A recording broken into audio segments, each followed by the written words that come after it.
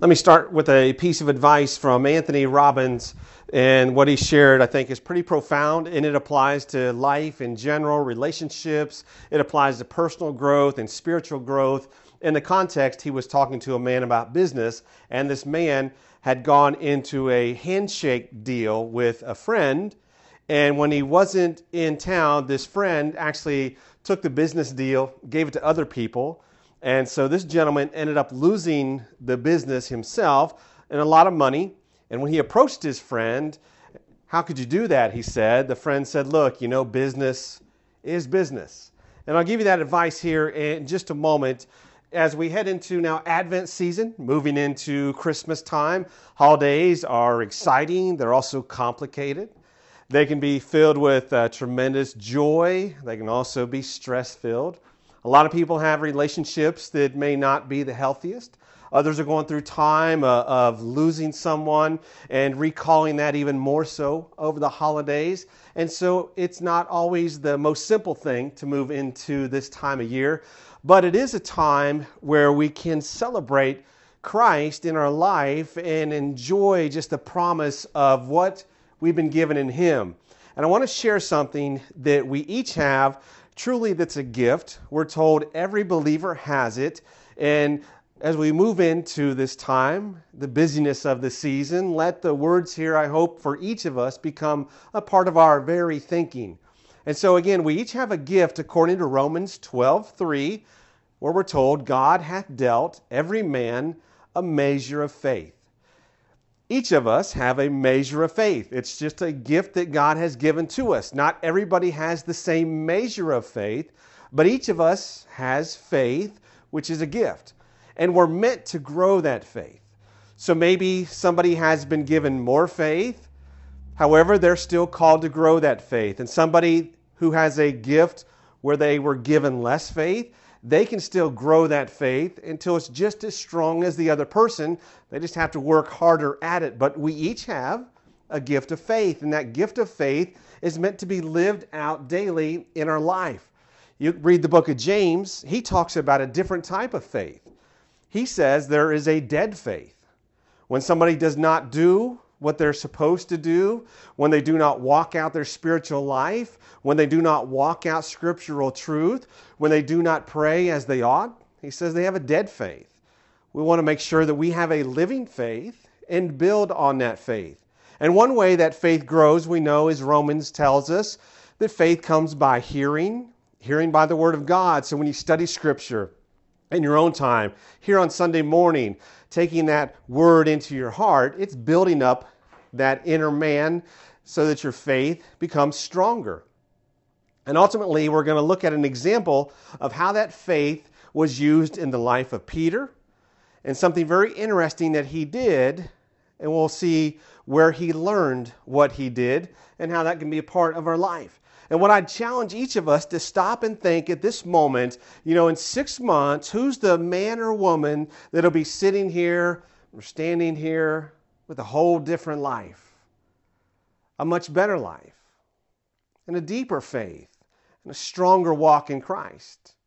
And as you think about that person, what do you have to do, starting today, to start growing that faith more? So that in 6 months, you'll be that person that you can envision right now with that whole different quality of life, walking in Christ. John Eldredge says it well, the Father loves you like He loves Jesus. With that comes privilege. Each of us can stop and say, when God looks at us, He sees Christ, He loves us just like He loves Jesus. That means you're a son or a daughter in the kingdom. And with that sonship, with that being a daughter, are privilege that you can enter boldly into the throne with prayer. Privilege that you are more than an overcomer in Christ. Privilege that all the promises are yes and amen in Jesus. So that piece of advice that Tony Robbins gave was just great. He looked at the man and he said, reject the story and marry the truth. Reject the story and marry the truth. We all have stories about why things are, why they can't change. A lot of people's stories about the holidays, how they're going to be a certain way. and maybe having a fear about that, or relationships that are complicated and the stories built around why that can't be better, we have to stop and say, reject the story, marry the truth. We all have that inner critic. We've had many outer critics, I'm sure, in our lifetime. And a lot of those voices often say, don't try. And we have to reject those stories. Marry the truth. The truth, everything you're called to be in Christ, everything I'm called to be in Christ, and who we are in Him, and how we have been given a measure of faith, and how that faith can be strengthened until it can move mountains. For the man he was talking to, the story he gave was, my friend took advantage of me. There was nothing I could do about it. He eventually came to realize the truth. He didn't put it in writing. He simply made a handshake. And it's always best to have something like that in writing. He also had to admit he didn't do due diligence to check out the background of this person that he was going into this deal with, even though he thought they were friends. So reject the story and marry the truth. Here's a fascinating psychological study just about the stories we tell, called the rich false memory. What happens is they'll find families and they'll talk to the parents and they'll find couples that have never been on hot air balloon rides. And so they'll ask for family pictures. They'll take pictures of the children when they're young and then superimpose those pictures of the children onto a hot air balloon. And the parents agree to this. And now it's years after that original picture was taken. And they'll give them to teenagers. And they'll see these pictures. And they'll say, tell us about this vacation. And as they look at that picture, a fake photograph, even though they never were on a hot air balloon ride, sure enough, they'll stop and say, I remember that day very well. And they'll talk about a balloon ride they never took. They'll talk about the view they saw that they never saw from in the sky. So memories, oftentimes we magnify them, even parts that aren't true. And so we have to stop and say, maybe some of the things that we remember, perhaps about a slight or an argument, perhaps the way we recall it is not completely accurate. So we want to be those who reject the story and marry the truth. Acts chapter 9, a fascinating account with Peter. And he's going to, again, do something very interesting here. What happens in Acts chapter 9 is Tabitha died. She was a disciple of Christ. The disciples send for Peter to come and pray, hoping for a miracle. And we're told this, Acts chapter 9, 38. When Peter arrived, he was taken upstairs to the room. All the widows stood around him crying, showing him the robes and clothing Tabitha had made while she was alive. And here's the key. Peter sent them all out of the room. So 2 questions. Why did Peter do that? And where did he learn that? Agnes Sanford would also do something similar, following Peter's example. She wrote about prayer, taught about prayer. People would go and see her for prayer. And when she saw anxious family members or fearful family members, maybe they were praying for someone very ill, she would ask the people that were fearful or anxious to wait in another room. Just like Peter, she would ask them to leave. Why was she doing that? Same reason that Peter did. We all have a measure of faith. And there are certain things in life, certain mountains that need moved, certain prayers that need to be strengthened, certain things in your life, things in my life, where we need stronger faith. And we need people with stronger faith to join with us so we can then strengthen each other. And there are times to keep things in your life and things in my life, guard that from people that simply don't have that same faith that is needed for the breakthrough. People that are fearful or filled with doubt. Maybe it's criticism. We're to grow that faith. You have a measure of it. I have a measure of it. And those who would weaken that, we need to be careful in those relationships. In fact, something very fascinating, I saw a documentary just recently. They mentioned they were going to talk about a particular minister that's on TV, and I like this person. I was curious what they would say. They had a panel, and they showed a clip where this minister said, if you're home and you're sick, even if you have a doctor appointment, your faith needs to be fed, and we invite you to come and join us for worship so you can take the word and be strengthened and your faith be built. And you might find you'll benefit more coming to worship than going to that doctor appointment. Well, the panel was very upset, and they said that's irresponsible. There are people that could have skipped a doctor appointment or a treatment to go to worship. We live in a culture where some people are hostile to faith. And that's why Scripture says, guard your faith. Was it really irresponsible to go and have your faith fed at worship, even if it meant delaying a doctor appointment? Guard your faith. Part of that guarding faith you see here in Peter, you see with Agnes as well.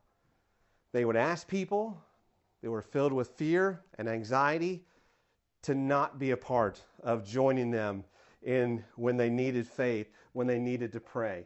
John Avanzini said it well. God is not moved by need.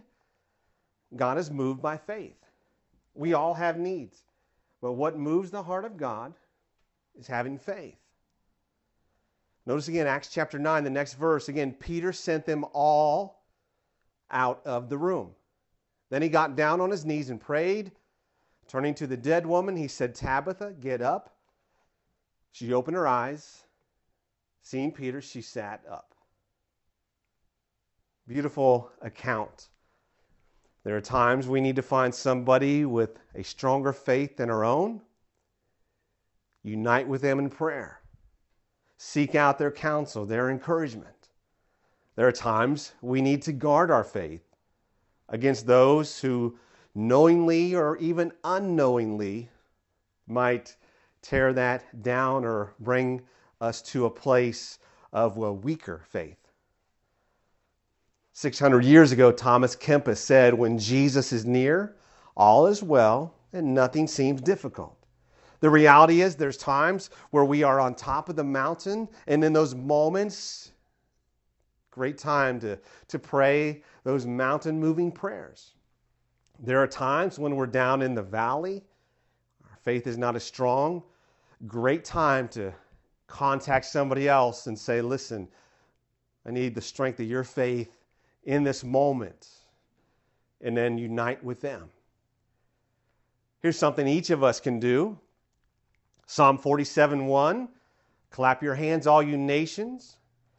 Shout to God with cries of joy. Psalm 95, let us sing for joy. Let us shout to the rock of our salvation.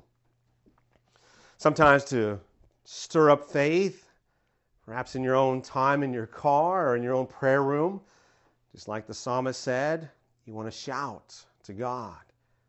Give praise. Speak His word out loud. Speak His word loudly over your situation, over your life, over the life of other people, and let your faith be encouraged.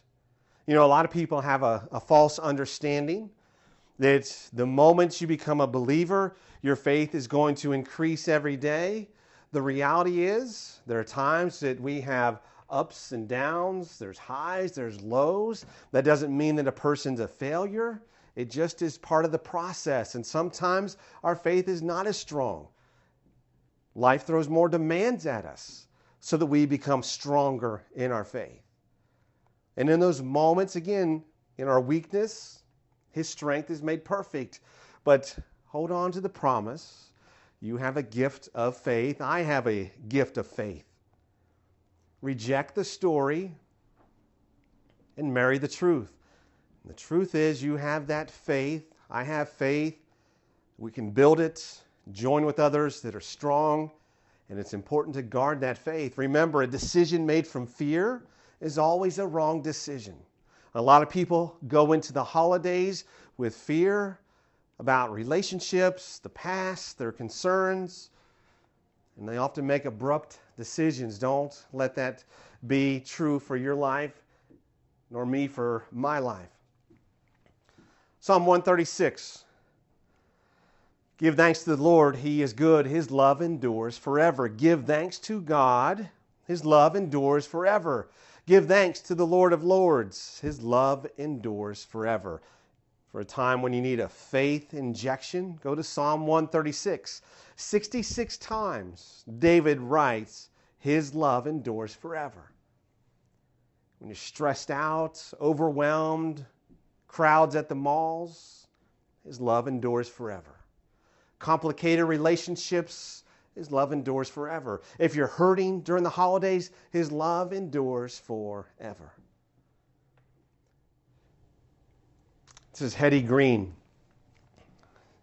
100 years ago, she was considered the most unpopular woman in the United States. What happened for her is she had $100 million, but she wouldn't spend any of it. It said she spent all night in a carriage trying to find a penny she dropped. Another time, her son got ill. She took him to a free clinic. He was turned away. By the time she did get treatment and agree to pay, it was too late. His leg was amputated. She wouldn't change her clothes. She ate pies every day because she didn't want to spend money on food. Wouldn't turn on her hot water. $100 million. She wouldn't spend it at all. She made money off the railroads. But she was a slave to this inheritance that she had. Incredible metaphor, though, because we can all find ourselves a slave to something that holds us tight and keeps us from living life like we're meant to. We close with what is the answer to the question, why did Peter do that? Where did he learn that? And how do you be free from anything that binds you like Hetty was enslaved to her inheritance? Luke chapter 8, verse 49. Jesus was speaking. Someone came up to him from the house of Jairus and told the synagogue leader, your daughter is dead. Don't bother the teacher anymore.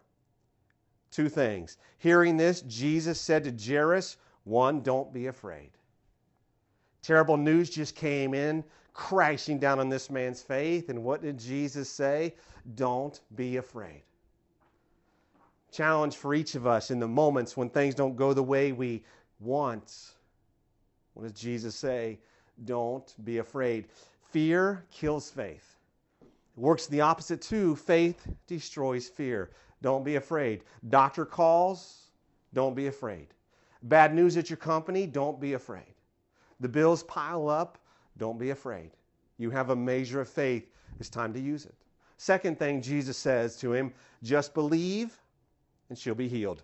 Don't be afraid, just believe. Notice what happens next. When Jesus arrived at the house of Jairus, he did not let anyone go in with him except Peter, John, and James, and the child's father and mother. Same reason, and that's where Peter learned it. What was going on? Luke goes and tells us all the people outside were wailing and mourning. And Jesus said, stop wailing. She's not dead but asleep. And they laughed at him. He could see they had no faith.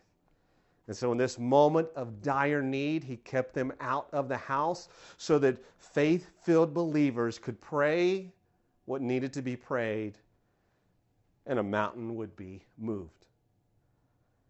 We're told again they laughed at him, but Jesus took her by the hand and said, child, get up.